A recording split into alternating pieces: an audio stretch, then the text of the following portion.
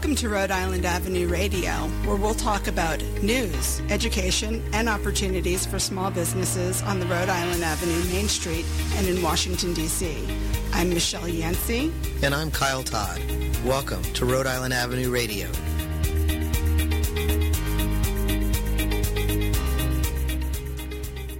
Hi, this week we're joined by Howard James, owner of Fast Signs, located at 617F Rhode Island Avenue Northeast. Welcome, Howard. Thank you. Thanks for joining us today. No problem. So clearly, just by the name of your business, Fast Signs, you all make different signage. Correct. Can you tell our listeners about some of the signs and the services that you provide?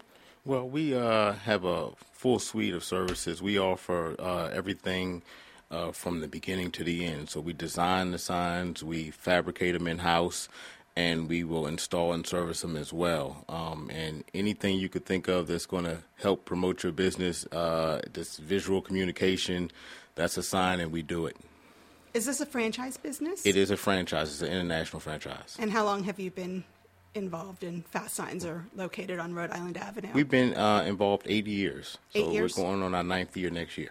Okay, in the same location? Same location. And how did you get into the business? Well, I used to be a teacher for D.C. Public Schools. I taught at the Duke Ellington School of the Arts, and I taught for 17 years, and I was looking for a new, different opportunity. I wanted to do something in my city that I was born and raised in, and we looked at a bunch of different concepts, and franchising seemed a really good idea, especially if you were going into something totally different than you were used to, because you buy a system and you buy into support. And we didn't have one in the city. You know, we don't have a lot of things in the city we didn't used to. It's getting a lot better, and we had to always go out to get them. So I decided to bring it in the city, and that has proven to be a good decision.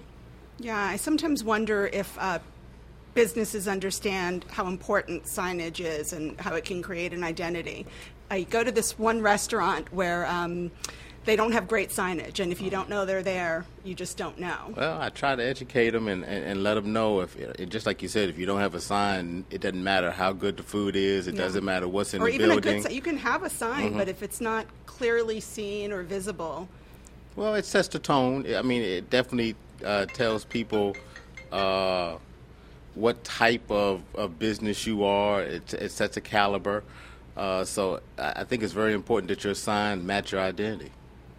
So I know oftentimes when people think of signs, they think of a name outside of a building or hanging over a door, but I think it's a little more than that. Can you tell us about it? Yeah, something people always say to us, and that's why we try to educate them, is that we didn't know you did that. It's so many things. I mean, it's your basic things you think about as signs, the interior, the exterior. We do digital displays. We do the content on them. We do electrical signs outside. It could be as simple as a something behind a podium, or it could be a three-dimensional engraved sign on the wall. So it's a wide array of things that we do. And everything's custom. So, if you have a problem, we're going to figure out a way to solve it in signage. So do you help, it sounds like you will help customers create signs if they are a new company and they don't have a logo. You can help them from beginning to end. Yeah, we'll take you at all stages. If you already have your logo developed, great. We'll show you how to make that into an effective sign. If you don't, we have staff on board, designers that will develop that for you. And do you all have the capability to give the customers a visual idea of what it will look like before they've spent all the money on it and thought it was going to look one way, and then it turns out completely different? Yep. For every sign we do, we make sure that proofs go out. You have a good idea of what you're going to get. We'll superimpose it, on the building or wherever it's going to go. But I would say they have a pretty good idea before we put it up what they're going to end up with. And you said you all install the signs as well? Yes. And I know some signs, I guess, would need maintenance. Yes. How does that work? So, we have a full technical staff that is out every day installing and servicing signs all around the city. So if you call us and tell us it's not working, we'll come out and take a look at it. We'll tell you what you need to do to repair it, and we can handle the repairs as well. But everything we make, we put up. And do you make it in-house? Yep. Everything is done right at 617. What type of materials do you use for some of the signs? I know Oh, there are different kinds. It's a wide array. I mean, many plastics, polymers, metals, engraving stock. We print in-house, so of a wide variety of materials, ones that are best for cars, ones that can go on Oh, the so you do floor. signs for, you do see a lot of cars lately Yep. with signage on them. Yep. So you and will do that as we'll well? wrap cars as well. Okay. And what is the lifespan of some of these signs? I know they're different for Well, each type.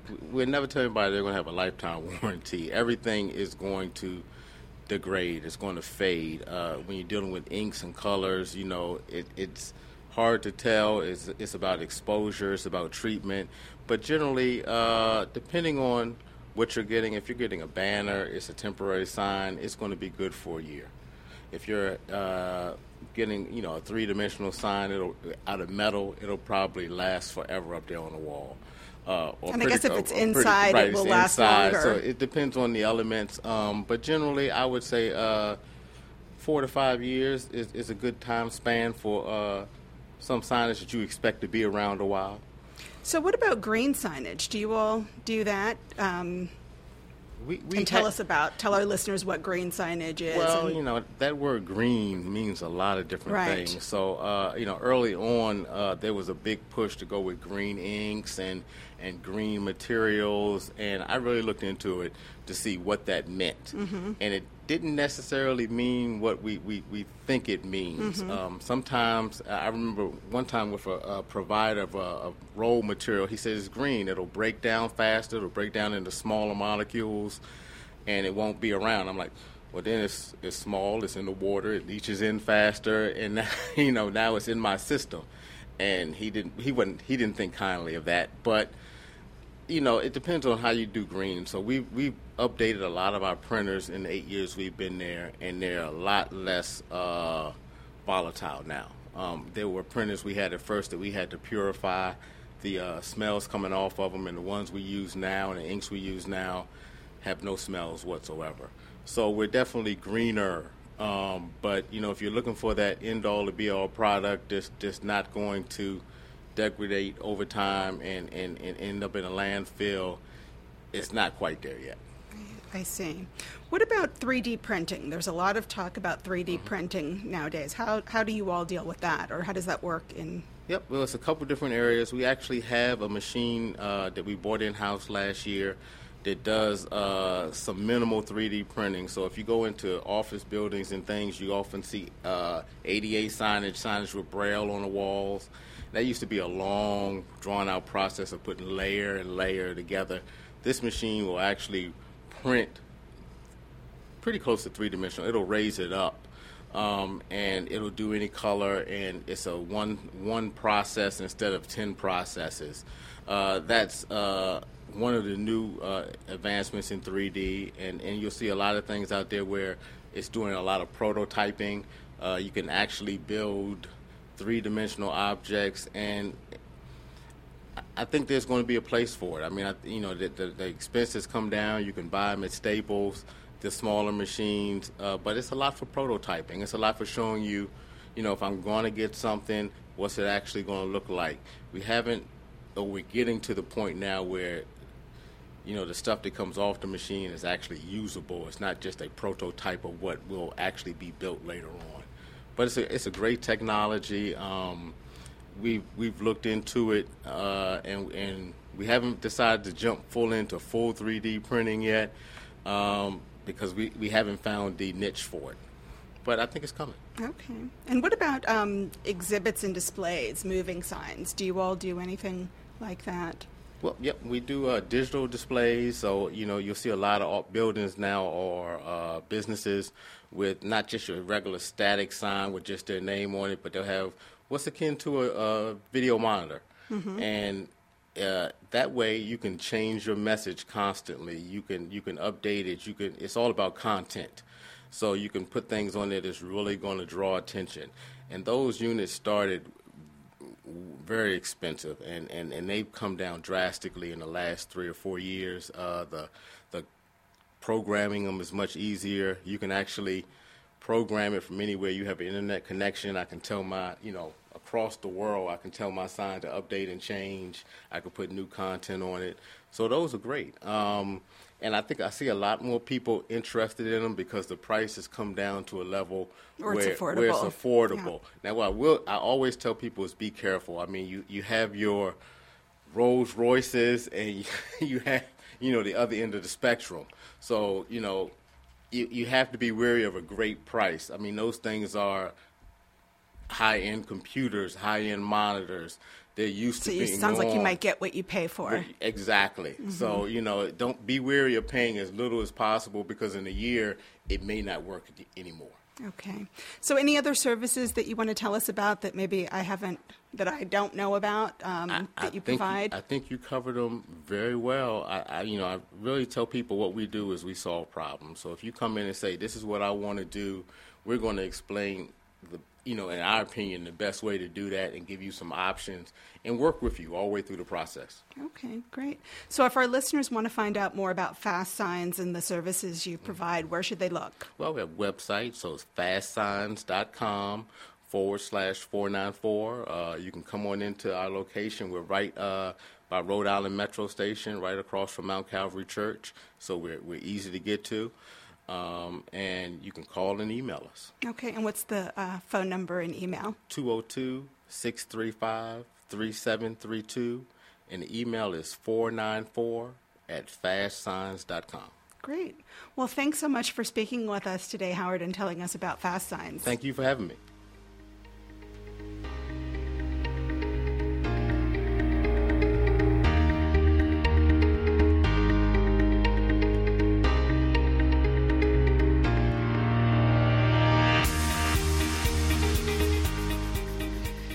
All right, welcome back to the second half of the episode. We are joined now with the Executive Director of Think Local First DC, Omid Tabai, and Think Local First DC Board Member Jonas Singer. Thank you both for being here today. Thank you. Thanks for having us. So, Think Local First DC. For listeners that have not heard of you, give me the snapshot. What's it about? Sure. So this is Omid speaking. I'm actually the managing director, not the executive director. Oh, excuse me. We're going to be bringing an executive director on board very soon, and we're looking forward to that. But well, you're dressed like an executive director. I appreciate that. Thank you so much for the viewers out there that can't see it. It's a very sharp tie. Thank you. So a little bit about Think Local First.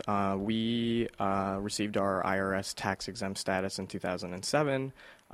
We were started by LEDC, the Latino Economic Development Corporation, Gabriel Martinez, Andy Shalal, Raja Garwal, Konstantin Stavropoulos, and a number of other stakeholders in the community. The local business stakeholders came together in 2007, realized at the time that there was really no entity that was advocating on behalf of the interests of the local business community. There really was no entity that brought the local business community together, and that local businesses were out there in silos, focusing on their bottom line, working to put food on their table, but there really was no organization that was working to create solidarity amongst the community. And so out of that idea, Think Local First was born in 2005, and we operated under the umbrella of LEDC for a period of time before they actually branched out and received tax-exempt status from the IRS in 2007. And since then, we have grown to over 400 local businesses in the District of Columbia, and our mission is to support and educate consumers as well as businesses as to the importance and function of local businesses in the community. All right, so you are basically a chamber of commerce for small businesses. That's one way that we describe ourselves. All right, and you're a membership organization? We are a membership organization. And how does one qualify to become a member? One can qualify to become a member. You have to meet certain criteria that's listed on our website. And so some of the criteria is you have to be located either within the borders of the District of Columbia or within certain parameters outside of the borders of the District of Columbia. One of your one of the founders or the executives of your company has to live within a certain area of the District of Columbia as well.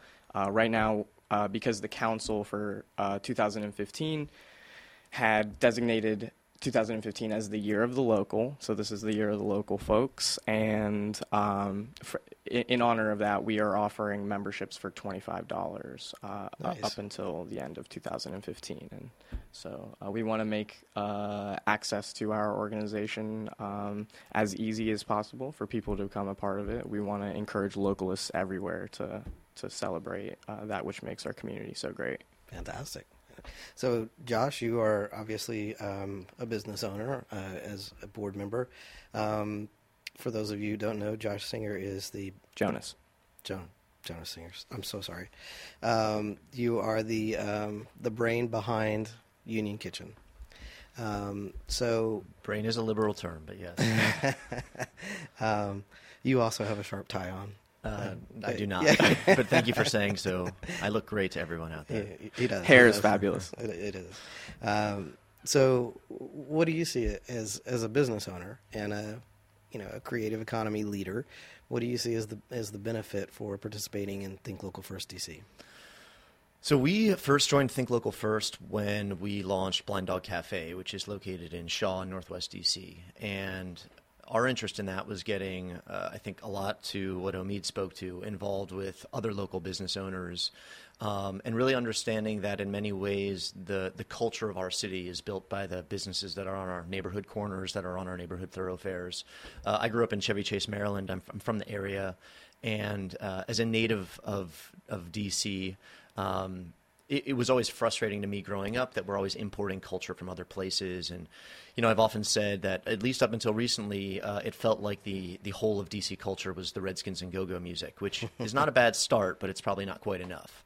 And for us, Think Local First and the efforts of small and local business owners is really what starts to create the fabric and the texture of Washington, D.C. as a community really unto itself, as a place that people want to spend their lives and not just maybe a few transitional years in their 20s, which I saw a lot of when I was coming up. And so it's really important to tell the narrative of the struggles of local business. I think in a government town like D.C., a lot of people are not necessarily aware of that. We hear about the sort of big picture narrative during presidential debates, but we don't necessarily understand the day-to-day challenges. And then the consequences of those challenges in, I think, holding back the ability of creating a local culture and having something that really is native to Washington that allows us to all feel ownership here, but to want to stay here and build our lives here and feel like we have a real connectivity with the city. And Think Local First and the businesses it represents is critical to doing that. And I think while the city is certainly taking on a momentum of its own, Think Local has really been an instrumental part in helping to achieve that building of culture and hopefully laying a real strong foundation for a further entrepreneurial growth in the city that will, again, foment more culture and also hopefully more equitable distribution of wealth and higher wages and more folks having social and economic mobility in the city. And so certainly I'm proud to be part of Think Local and to work with the hundreds of business owners that we have the opportunity to represent.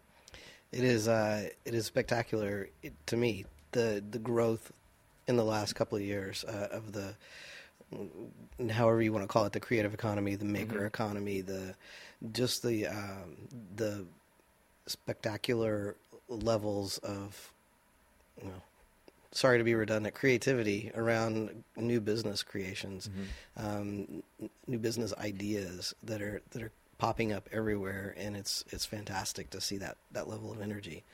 And every time I turn around, Think Local First is associated with something exciting that's happening. So what are some of the initiatives that Think Local First is really focusing on right now? Sure.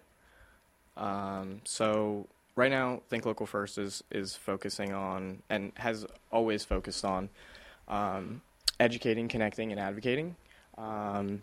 So, what that means is we connect business owners to consumers. We connect business owners to other business owners. We educate consumers as to the importance of supporting local businesses. We educate businesses as to how to conduct their day-to-day operations, how to scale their businesses, how to cater to customers, how to market their businesses, how to brand their businesses.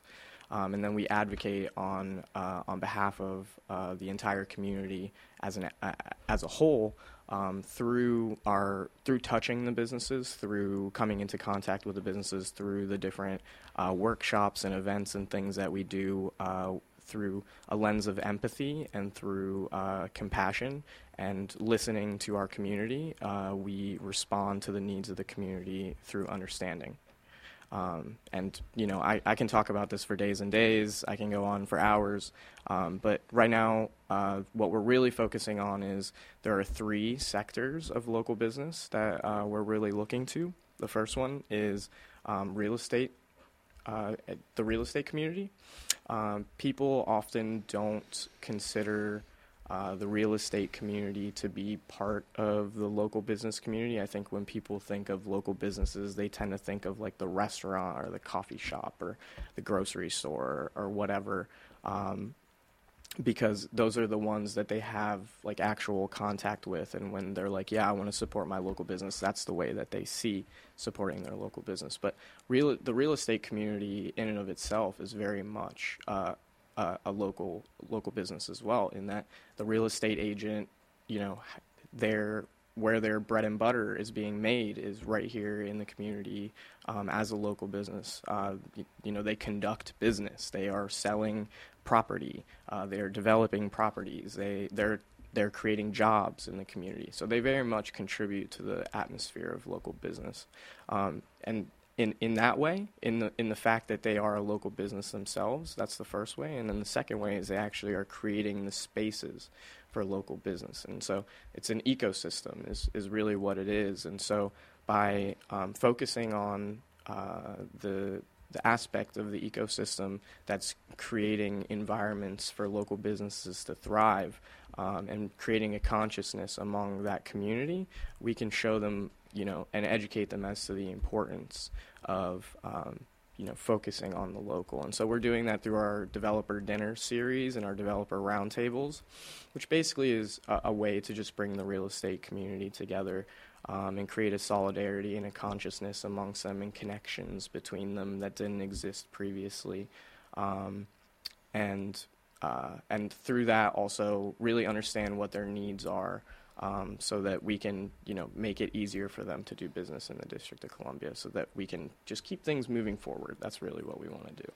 And so that's in regard to the real estate development, real estate community. And then we also are doing the same with local businesses. We just had a local business roundtable at the DC Council building back in September. And the local business community came out and, you know, told us about the things that they're facing, and got to hear from the government as to, you know, what the government is doing for local business as well. And people found great value in that event, because, you know, something as simple as just learning that there was a tax credit for trash compactors was, you know, a huge benefit to those local businesses. And then finally, as you said, we see the creatives on the rise in the District of Columbia. And that's also another area of local business that I think people don't, especially themselves, a lot of artists see themselves as artists. They don't see themselves as local businesses, but they are very much local businesses. Yeah, absolutely. Art is a business, or it should be. It should be treated as a business. So you go back to the real estate discussion. I would imagine that the real estate component is not only important because of what they provide in the way of services for businesses coming into the area or moving into larger spaces in the area, but I mean, I think that's a very valid point to really focus in on them because of the limited square mileage in the district, and real estate is at such a premium. It really have to have some professional help to move around and get business space in the district and get a good deal in it. And that's, you know, also what the Main Streets is for as well. And so, you know, we're looking forward to coordinating with the different Main Streets and the bids in terms of, you know, identifying the business owners that may want to move or scale, or, you know, and coordinating with those agencies and those organizations and those entities that help people just move into spaces.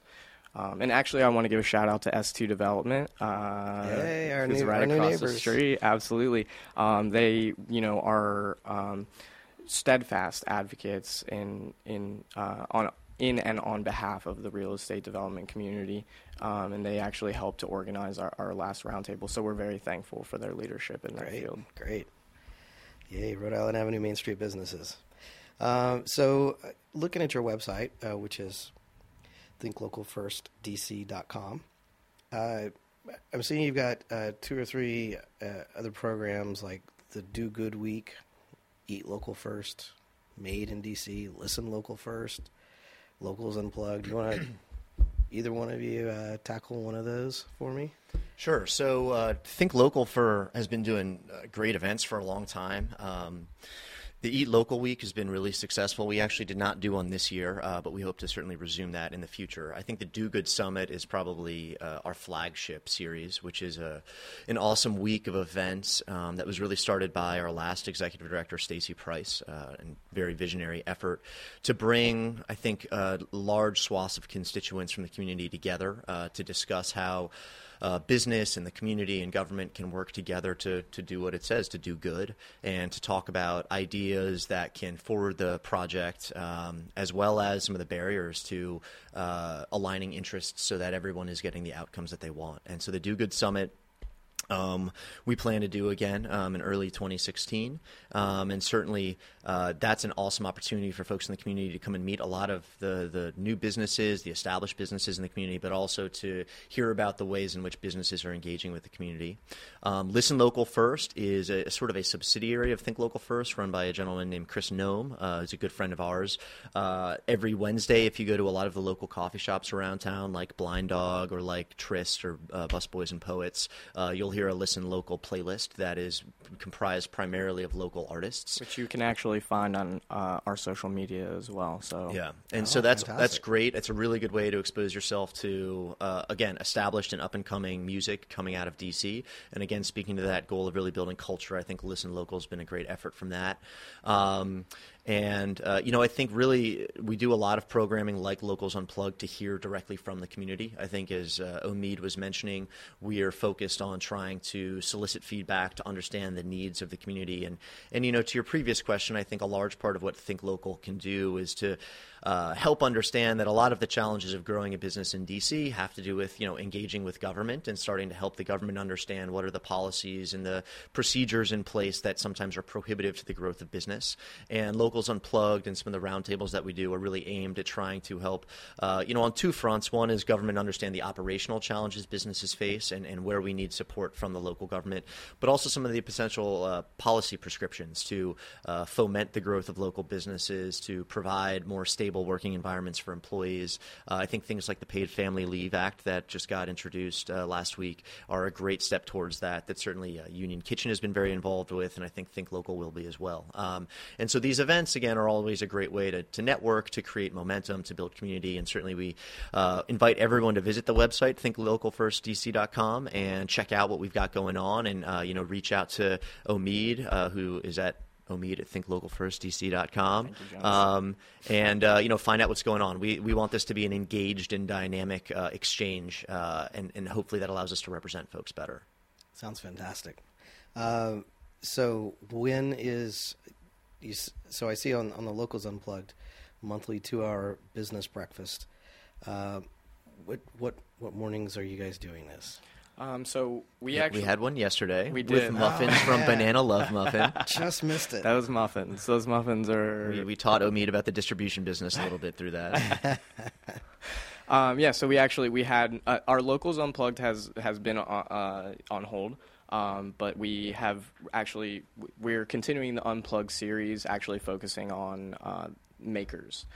So we've been having our roundtables for the real estate community and then for the local business community, and have been doing have actually restarted the Unplugged specifically for creatives and makers. And we're very excited to have Stacy Price, joining us once again, who's the previous executive director of Think Local First, who's just absolutely amazing. We love her, and has done great things for the organization, has really built the organization to where we are now, 400 members. Our mailing lists are phenomenal. And so we have the reach, we have the base, and now we're just going to build on the foundation. I think the event to really highlight is the developer dinners.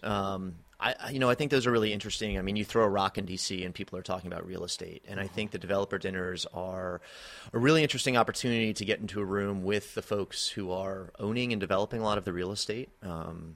To understand their challenges, which they do have. I think it's easy to sort of be on the sidelines and see big buildings going up and assume people are getting really rich off of it, which they may well be, but it is a big risk and there are real challenges to being in development. Yep. But also to express, what the community wants. And I think if you are a business owner listening, to express some of the challenges you face financially with raising real estate prices, or what you need as a business owner to put your business in a location to bring your amenity to the community. And the developer dinners have proven to be, I think, very successful for us. It's a great way of building, I think, a coalition of somewhat strange bedfellows a lot of the time, but one that really does get at the heart of it takes everyone to build communities in the way we want them. And oftentimes it's the long-term residents and it's the business owners that are really going to be there for a long time. Sometimes developers will be and sometimes they won't be. And I think being able to express ourselves to the development community, but again, also to solicit their concerns and their feedback and why things are the way they are, is really interesting and edifying for neighbors. And so, again, I would encourage folks to look into the developer dinners. I think our next one is November 10th. And so that's a great opportunity for folks to attend. And we'll be doing those monthly, just about. And we're, again, excited to, I think, start a conversation that I think lives sort of in the, at a low level in the city. Everyone's talking about it, but very rarely do people actually bring this into a greater light where we're actually talking with a broad base of the community. And so certainly folks should check out the developer dinners. Great. So you with your large coalition of members and the variety of businesses that they represent, what do you see as some of the next best things, next up-and-coming hot things? We've got a few. I mean, not to harp on it, but the developers dinner, I really think, as a business owner, where at least for a lot of the businesses that we want to see that build culture, that are going to be retail boutiques or a salon or a coffee shop. It really is about what's your rent, what's your build-out cost, the real estate. So I think the developer dinners are really exciting because it's starting to, I think, build momentum on that front. Some of the other things we're working on are working more closely with the district government in terms of providing connectivity. DSLBD, who we talked about a little bit in the lobby, they're a group who works with about 1,500 businesses in the city, even though there's close to 65,000 in the city. And so we're trying to become a resource for them to create a better level of connectivity and understanding of what really the ecosystem of businesses is. And while that will probably be a more long-term process, we think that there's a lot of positive momentum. The executives over at DSLBD now are very focused on this. And so becoming a sort of connective point between the community, especially the business community, and the government, I think is something that is long overdue, and we're excited to play a role in that. We have been talking about working more closely with government on a Made in DC certification, which would help to essentially verify and establish local businesses as local businesses, and to potentially work with local government on some of their procurement processes that would expand something like the CBE program, the Certified Business Enterprise Program, to a broader array of services and goods, so that we really are driving business to our local entrepreneurs, as well as to announce to the community. And I think, again, our Think Local First has done this for a long time, but to continue to expand the marketing efforts and the advocacy efforts to DC consumers, that these are DC businesses that we should be, when all things are equal, supporting as much as possible. Absolutely. And then, we're working on some, we are, I think, surveying the landscape and trying to connect with business owners to understand how can we be involved on the policy side of things. I think OMED specifically has a strength at, and Think Local First has always been engaged with the policy advocacy side of things, and understanding, what can we be doing, whether it's around issues of urban farming or lease guarantees or access to capital that get in front of the DC Council to actually help advance some of the interests of, again, the business community, but through that, the larger community surrounding it. And so I think those are some of the big, exciting initiatives that we're trying to work on, and to really focus our efforts so that we're focused, we're narrow, we're executing, and using the events to really build momentum and a coalition around those efforts. Exciting times at Think Local First DC. Yeah, absolutely. Lots going on. Yeah. And Omid, you've been the managing director for about 4 months. 4 months now. 4 months, yeah. So how did you get involved? It really was by I think in a lot of ways, like divine spiritual intervention. Oh my. Yes. Deus Ex Machina.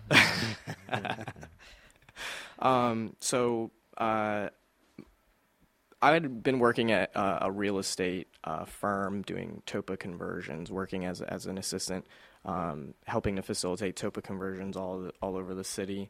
And for those listeners that don't know what a TOPA conversion Sure. is. Tenant Opportunity to Purchase Act. It's anytime a building goes for sale.